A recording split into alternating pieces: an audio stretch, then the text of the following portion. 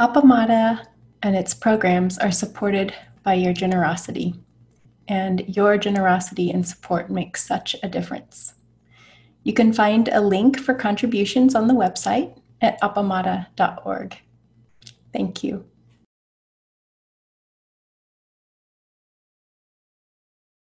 Thank you.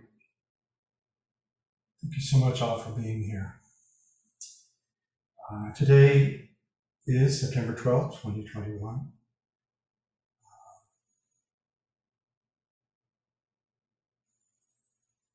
I was very relieved yesterday to wake up this morning and not see reports of terrible violence in the world. I recalled the anniversary of the 9/11 attacks 20 years ago. But then I thought, well, there's enormous violence going on in every country, everywhere. And that's something that we as practitioners need to be able to hold and to work so that we can help relieve suffering. That's both the causes and the results of violence. So, greetings to everyone in Austin and surrounding communities and other parts of Texas, Dallas, Alpine, elsewhere. To Sangha members in Madison, Wisconsin, in Minnesota and New Jersey and other states, in Canada, and in the United Kingdom and Switzerland. Thank you so much for joining us and for being here today. Thank you for your practice, which is so needed in today's world. I have some announcements that are basically drawn from the amazing calendar of offerings at Appamada over the next week. First of all, members of the Appamada councils are going to be meeting this afternoon on Zoom for the next step in the council level appreciative inquiry process of envisioning Appamada's future. That will be starting at 3 p.m. and I think goes until 5. And I want to thank Jessica Steinbaumer and everybody that's been participating in this process. Jessica for her skillful facilitation and to everyone that's been participating. I have taken part off and on, but what I've been able to participate in has been very inspiring. And this is a group that's meeting now, but this is going to be open to everyone in the Sangha very soon. And this will shape the future of our Sangha. It's going to be very important and enormously beneficial, simply as an exercise in being open to imagine the future. Young Zen will meet tonight at 7 p.m. Depth and Practice, the study group for texts, will meet tomorrow night at 7 p.m. That is Monday evening at 7 p.m. Anybody can join at any time. You don't have to have the book. It can be shared with you. And also everything I'm saying, this is all online. There will be inquiry online on Tuesday at 12:30 p.m. Austin time. Starting a couple weeks ago, Flint has begun alternating offering inquiry with entrusted teachers from Appamada's transcontinental community as part of a process of reflection as he works toward Dharma transmission with Peg. Suzanne Kilkus, an entrusted teacher in Madison, Wisconsin, offered inquiry 2 weeks ago. I just was watching that yesterday. It's very moving to be able to see her. And Flint offered it last week, and he's invited me to offer inquiry this week, this coming Tuesday. Later in September and October, again, alternating with Flint, Todd Bankler and Lori Winnett here in Austin will lead, and later Josh Gifford in the UK. On Wednesday, there will be Zazen and sharing at 12:05, from 12:05 to 12:55. And I believe that's led by Kim. Is that right, Kim? Oh, led by Ellen. Okay, great. And in the evening, there will be our Wednesday program of guided meditation, led by a member of Council 4, one of the councils at Apamon. On Thursday evening, there will be just this Zen writing from 7 to 8:30, and I believe that's led by Kim. Yes or no? Maybe no. Next Saturday, there will be meditation in Spanish, led by Sandra Medina Bocangel. That'll be from 8 to 9 a.m. Central Texas time. And Women in Zen will be meeting from 8 a.m. to 9:30. And Buddhist Action Now will be meeting from 2 p.m. to 3:30 p.m. Then we resume the regular schedule the following Sunday. This week there is no, today there's no Zen and Recovery book group, but that will resume at 1:30 p.m. on September 19th, a week from today. And Robin Bradford and Judy Meyer will be leading a writing intensive on Friday and Saturday, September 24th and 25th. And links to connect with directly or to sign up for any of these events can be found in the Appamada main calendar. Are there any other events that I'm forgetting or would be good to mention at this time? Just one thing.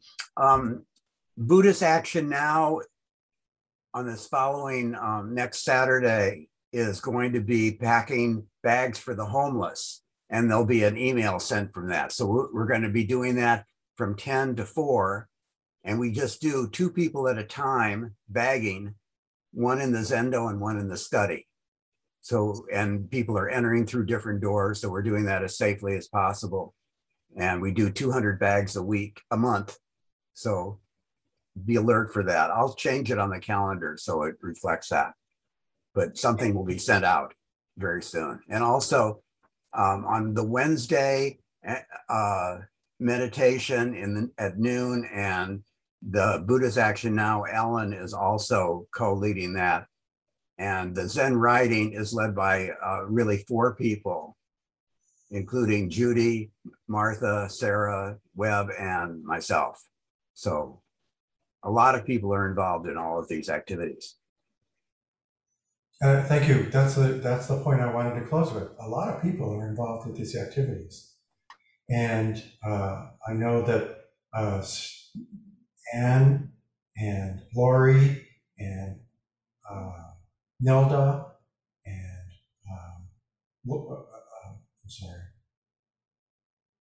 Ellen were involved with offering orientation this morning.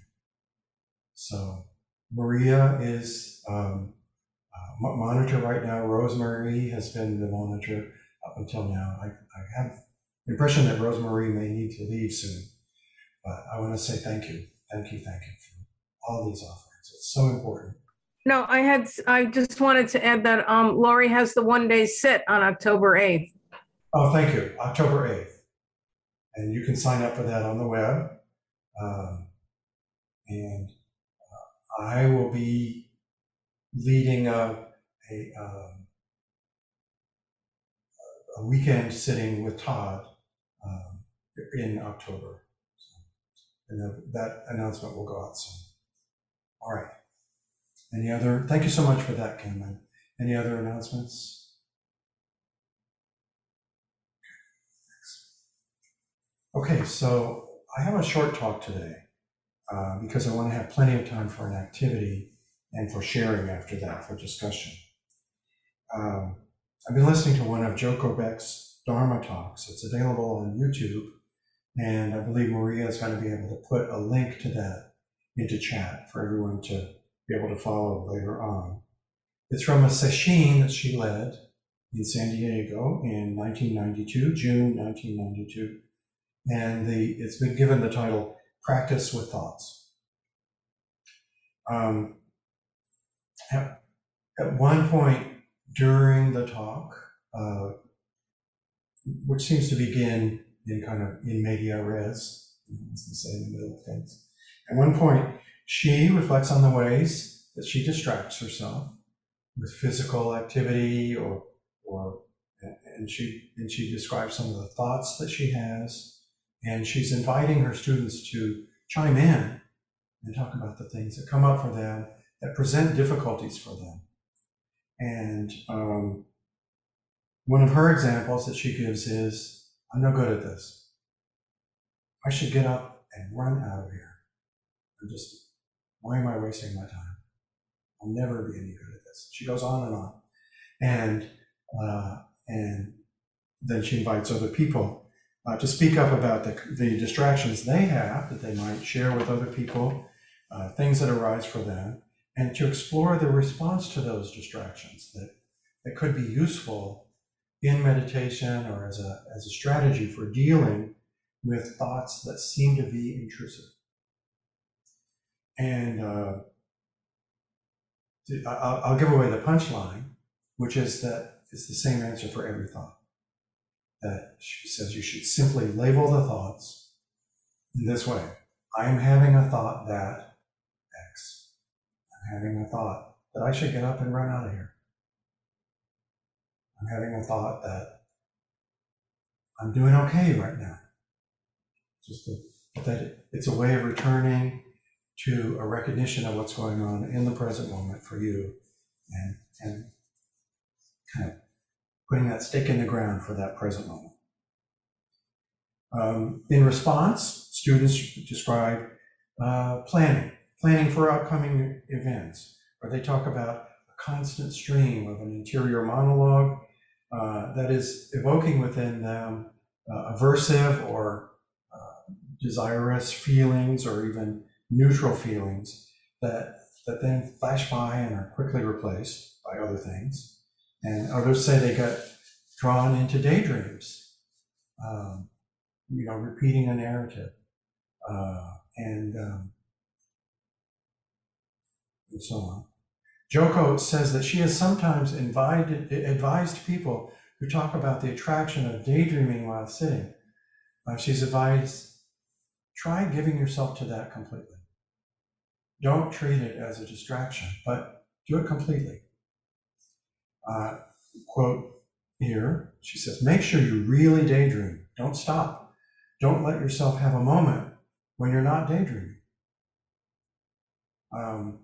Joko adds that if you want to resist practicing, if you want to just disconnect from all this being here in the present moment stuff, if you should decide, I am not going to be aware of my moment-to-moment sensations and thoughts and feelings. And she says, give yourself to that totally. Give yourself to that totally. And I will say, I have over the years experimented with that. I've heard this talk before, and I've experimented with that. And of course, it's impossible to not have present moment awareness intrude on your delicious daydream. Sooner or later, you're going to feel your feet. You're going to notice that you're breathing. You're going to want to adjust your posture and have a reaction to that. Before I know it, while I'm trying to inhabit a fantasy, I become aware of my body and how my mind is processing sensations, and I can't push that awareness away if I try. In just the way that I cannot completely shut off fantasizing or planning or self-talk when I'm trying to engage in the usual prescribed mode of sitting practice. Joko also says, in effect, be careful what you valorize. Valorize meaning described as being good instead of bad, or important as opposed to unimportant, to give value to. Be careful about what you regard as better or worse in your moment-to-moment practice. Or rather, she says, pay attention to the emptiness of how you are deciding what's good and bad. How that decision process is not really a rational decision. It's kind of something that is arising out of your conditioning, your biology, etc. One student says that she tries to put her planning aside by thinking that being aware in sitting is her, quote, real life. And that she can go back to planning later, but this is my real life right now. And Joko gets a chuckle out of this. She says, it's all real life. How could it not be? And she suggests adding a label, having a thought that meditation is real life and planning is not. Another student says that he sometimes gets fixed on the idea that a particular sensation or thought, something that feels like an opening to the whole universe, if he could just hang on to it, if he could just explore it, or really connect with it in a way that he's kind of bouncing off of, that would lead to realization or awakening. Again, Joko chuckles. Thinking about your connection to the whole universe, she says, is no different from thinking about what you're going to get at the supermarket. That's what I had to sit back when I thought of, when I heard that one. She says that's not what we're talking about as realization. She says there is no real stuff. There's no unreal stuff. There's only stuff. Nothing is more significant than anything else. And there's no you having the thought. So label those thoughts. Having a thought that if I could just only follow this sensation, I would really wake up. Let's label it. Joko, I think, really models patience and persistence and humor in this talk. People don't want to wake up, she says. It's hard to do, but don't give up and don't beat yourself up for not living up to a made-up standard. The difference between new practice and years of practice, she says, as she's discovered for herself and from talking with students, is that with years of practice, you beat yourself up less. With practicing, you can learn to be content with whatever is actually going on, even the things that seem like non-awareness, even the things that seem like distractions. Personally, I will add one thing that I think that I miss in the way she was describing this. In addition to the sense of self-compassion that she's devising here, it is an acknowledgement that everyone is contending not only with conditioning, but with their actual neurochemistry, their own brain. Our thoughts are never just one thing. So we have a statue of Bodhidharma sitting on the mantle of the altar. I'll show it there.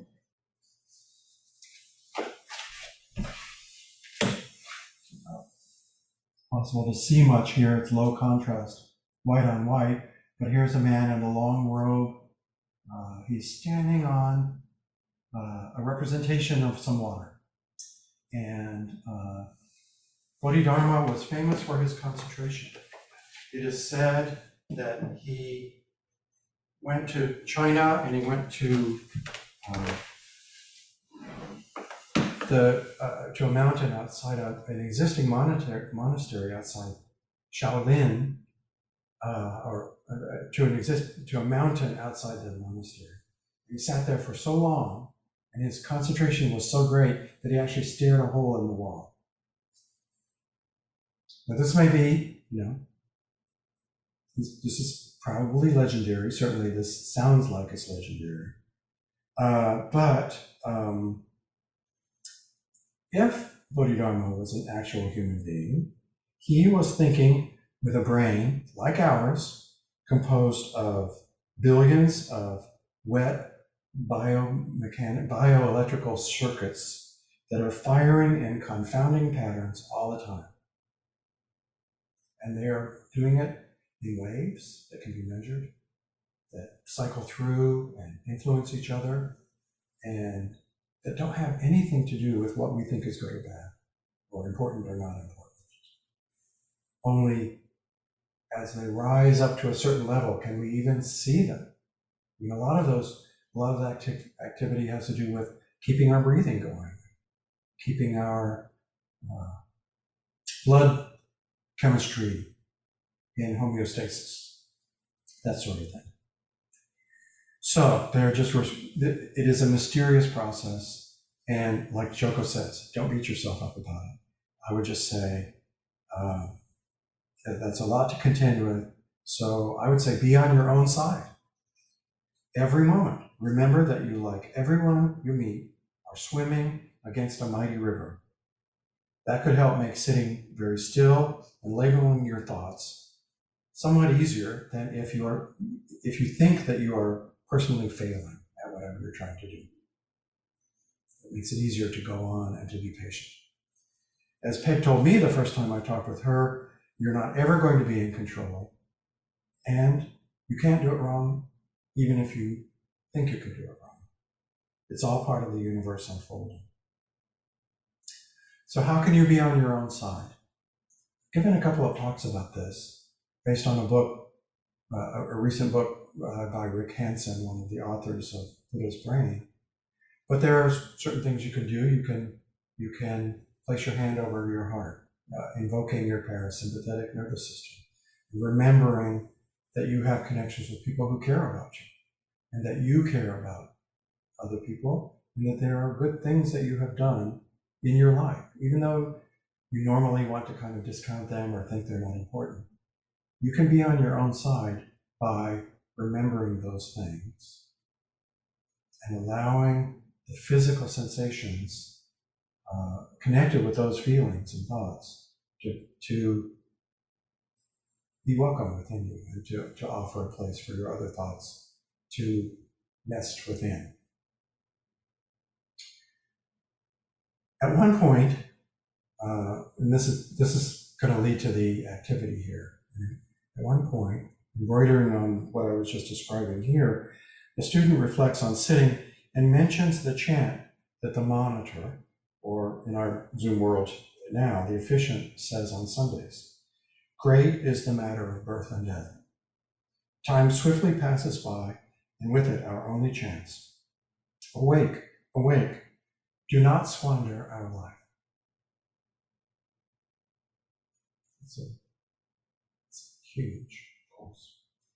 Joko says that taking that message in, remembering it again and again, puts us in touch with life. And the more we are in touch with life, the more we are willing to be with it, to serve it, and to connect beyond our narrow, self-centered dream.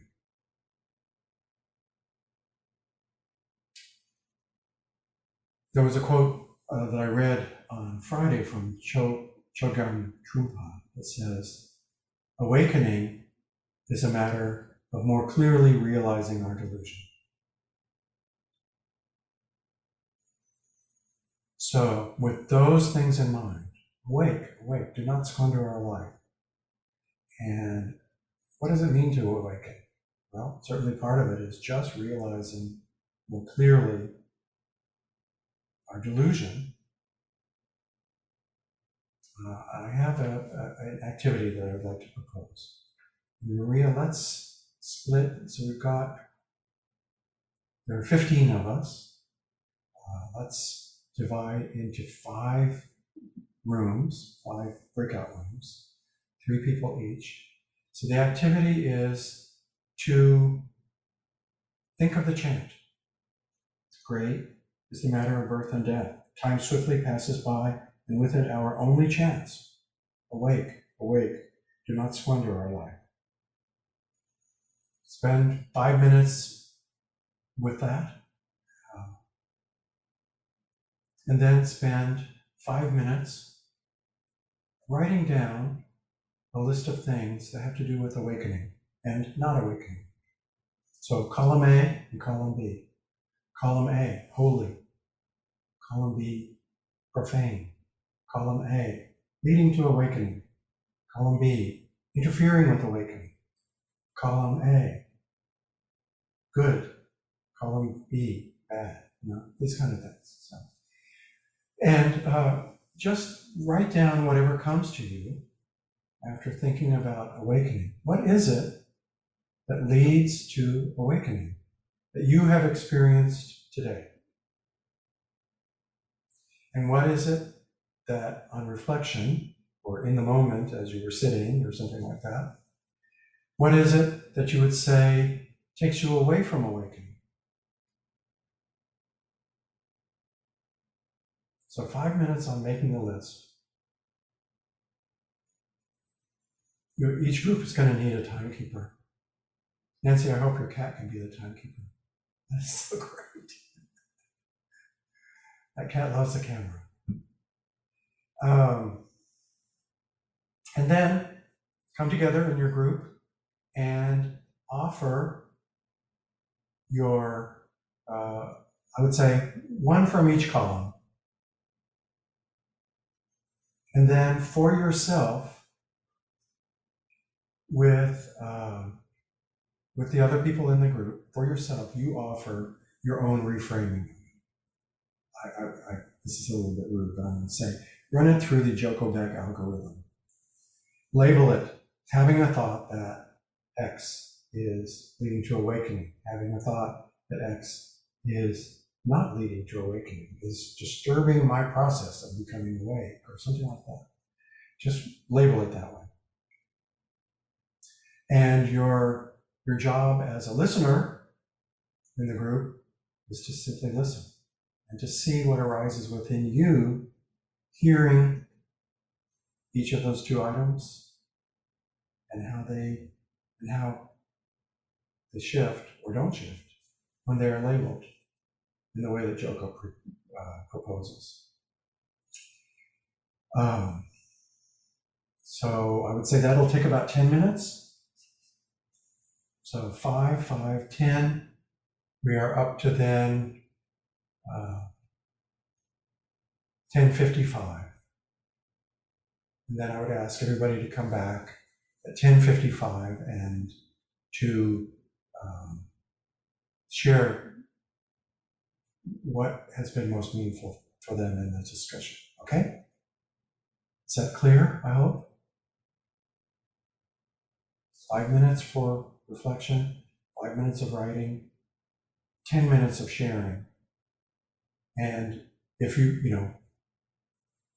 have a lot that you want to say, if you have only a few words that you want to say, divide that 10 minutes up into equal amounts, and you can just be quiet or can pass if that works for you better.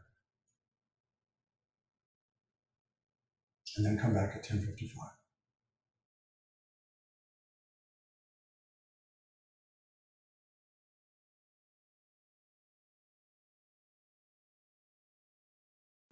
So I would invite everyone to share what seems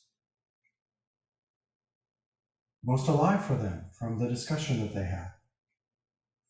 And I'll wrap up by going last. Anyone want to volunteer about something that was shared in their group or that they had themselves to share? I see Anne raising her hand. Anne? I think for me, the thing that stands out that I felt like was a hindrance was that when I recognized that I wasn't really in the present moment, I blamed myself. There was this feeling of, oh, I'm doing this wrong. Let me get back and do it right. And so that blaming that comes after awareness for me was a hindrance. Mm-hmm. Was there anything that you named that helped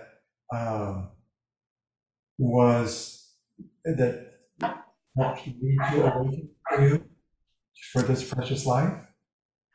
That you named? I think for me, one of the big things is just stillness. Just being still. Okay. And did you do the exercise of reframing those for yourself and in the group? Reframing them in the Joko, I made that joke about the Joko Beck algorithm, to say to yourself and to say out loud, having the thought that stillness leads to awakening, having the thought that blaming myself after being distracted leads to non-awakening or reinforces non-awakening. We didn't say those things out loud to each other, but I think that was what we were doing internally, but that was just me. Okay. Thank you.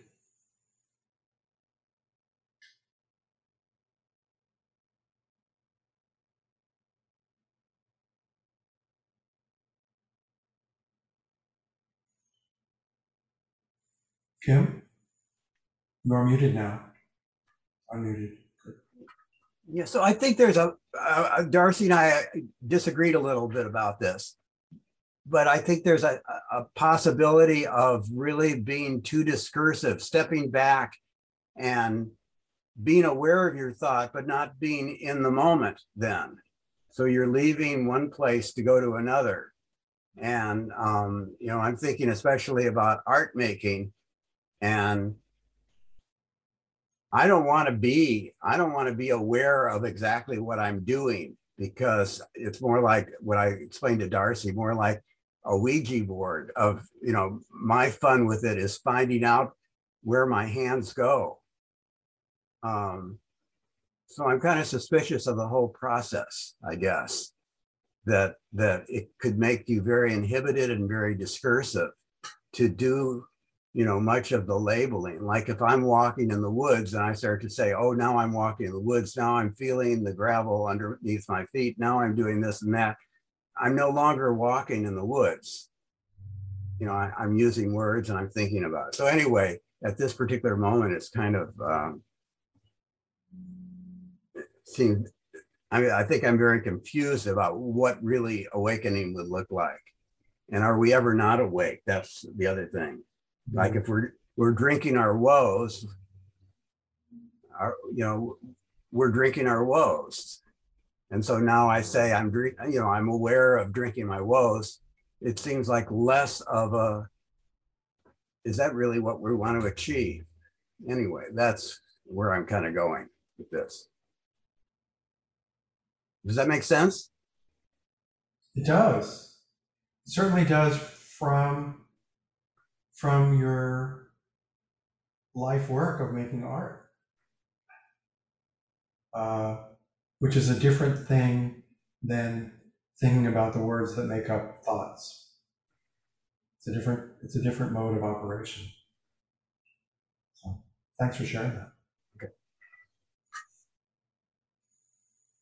Darcy, another artist, Joan. Joan, you're muted. Thank you for calling, Kim. You're still muted there. Yeah, I was relating to that, because what's happening in the moment, if you don't put words to it until after, is what's happening. And even the words separate you from what's happening. We just got into a conversation because we couldn't figure out how to do the exercise. And I think it was a rich conversation for all of us. Part of it was being in the moment, but also being still in the moment. There are too many times when thoughts come or memories of the past, so that the present moment isn't allowed to just be. And that's in terms of a relationship with a friend. I was talking to a friend and I'd had a hard time with her before. And so I expected that from her again, until I just shut up that day and listened to her and heard what her story was. And that was much better than mine just going ahead with what I thought she was because of one bad experience. I don't know how that fits in, but that's part of what we were talking about. And the three that were. So being a good listener is part of being awake. Yeah. Is that right? Yeah, just knowing what you are at that moment, that's being awake. And the words, as you said, that takes away from it, trying to get the words out. It's hard to not just go off into your head. What did you say, my dear? You don't. Have anything else to add right now? I think you did pretty well. Can I say something? Please. Yeah. So now that we get in the group, I understand better what you were trying to tell me, Kim, because I wasn't thinking in, like you said, Joel, like my art is a whole different process than what we were doing here. But I understand what you're saying, Kim, because like when I do my, what I call intuitive watercolors, it's not this process at all. My body is moving and I don't have a conscious awareness of what I'm going to do next. So, but with this process, I found it really helpful to apply Joko's formula to the things that I listed that I felt were taking me away from the process of awakening. And some of those were thinking I shouldn't be feeling this way. And this happens, you know, when I'm sitting. It happens just in my daily life too. But thinking I shouldn't think this or that. And thinking things should be different. This shouldn't be happening. That shouldn't have happened. But when I apply that formula, having a thought that, oh, I'm thinking I shouldn't be feeling this way, very much shifts it for me. And instead of just resisting, I'm actually feeling what that thought feels like in my body. Thinking I shouldn't be feeling this or thinking this feels a certain, you know, there's an embodiment to that. And that's what Joko's formula does. Thank you. Yeah. That's much better than I could have said it. Thank you so much.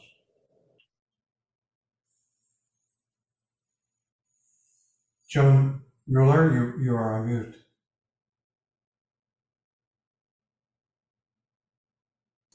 I didn't want to take up more time, but I would like to find that YouTube one if you would just post the name of it so we can listen to Joko Beck. I think if I go through it again, I can work on it better. So I don't know if you can see chat on the screen. Yeah.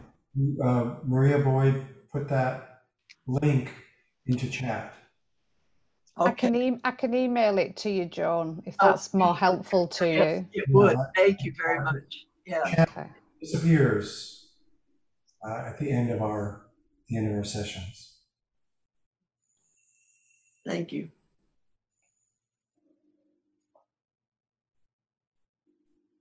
Well, I said I would go last, so I had something.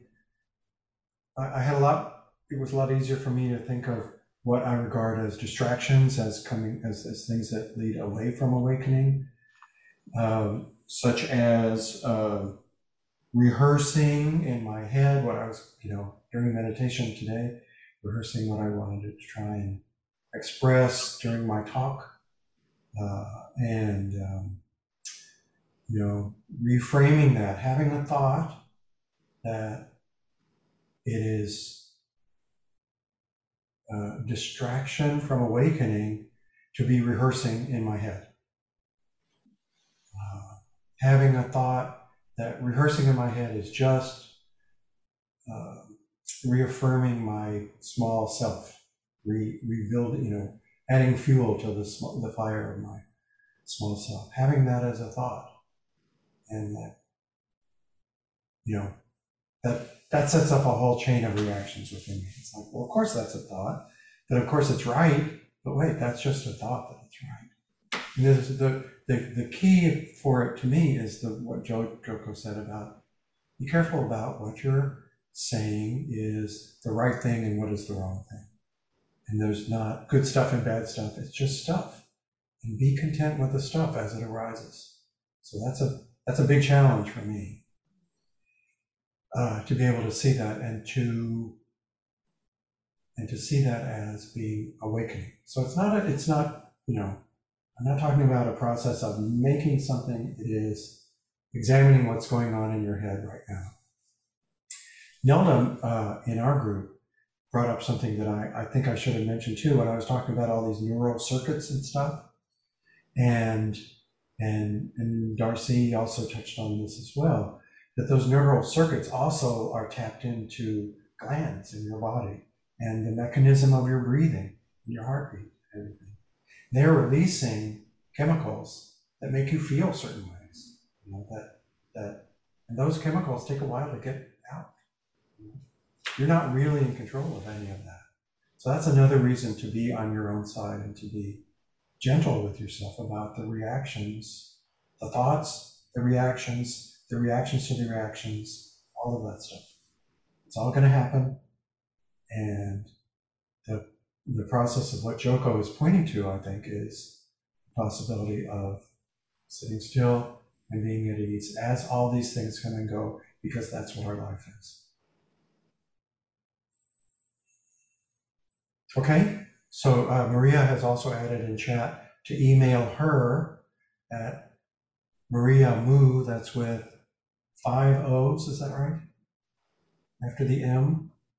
1, 2, 3, 4, 5. It is, yeah, 4 letter O's. Maria Mu. 5 O's at AOL.com. And she will then send you the link to Joko's talk. So thank you. Let's have our closing chants. And I'm so grateful to everyone.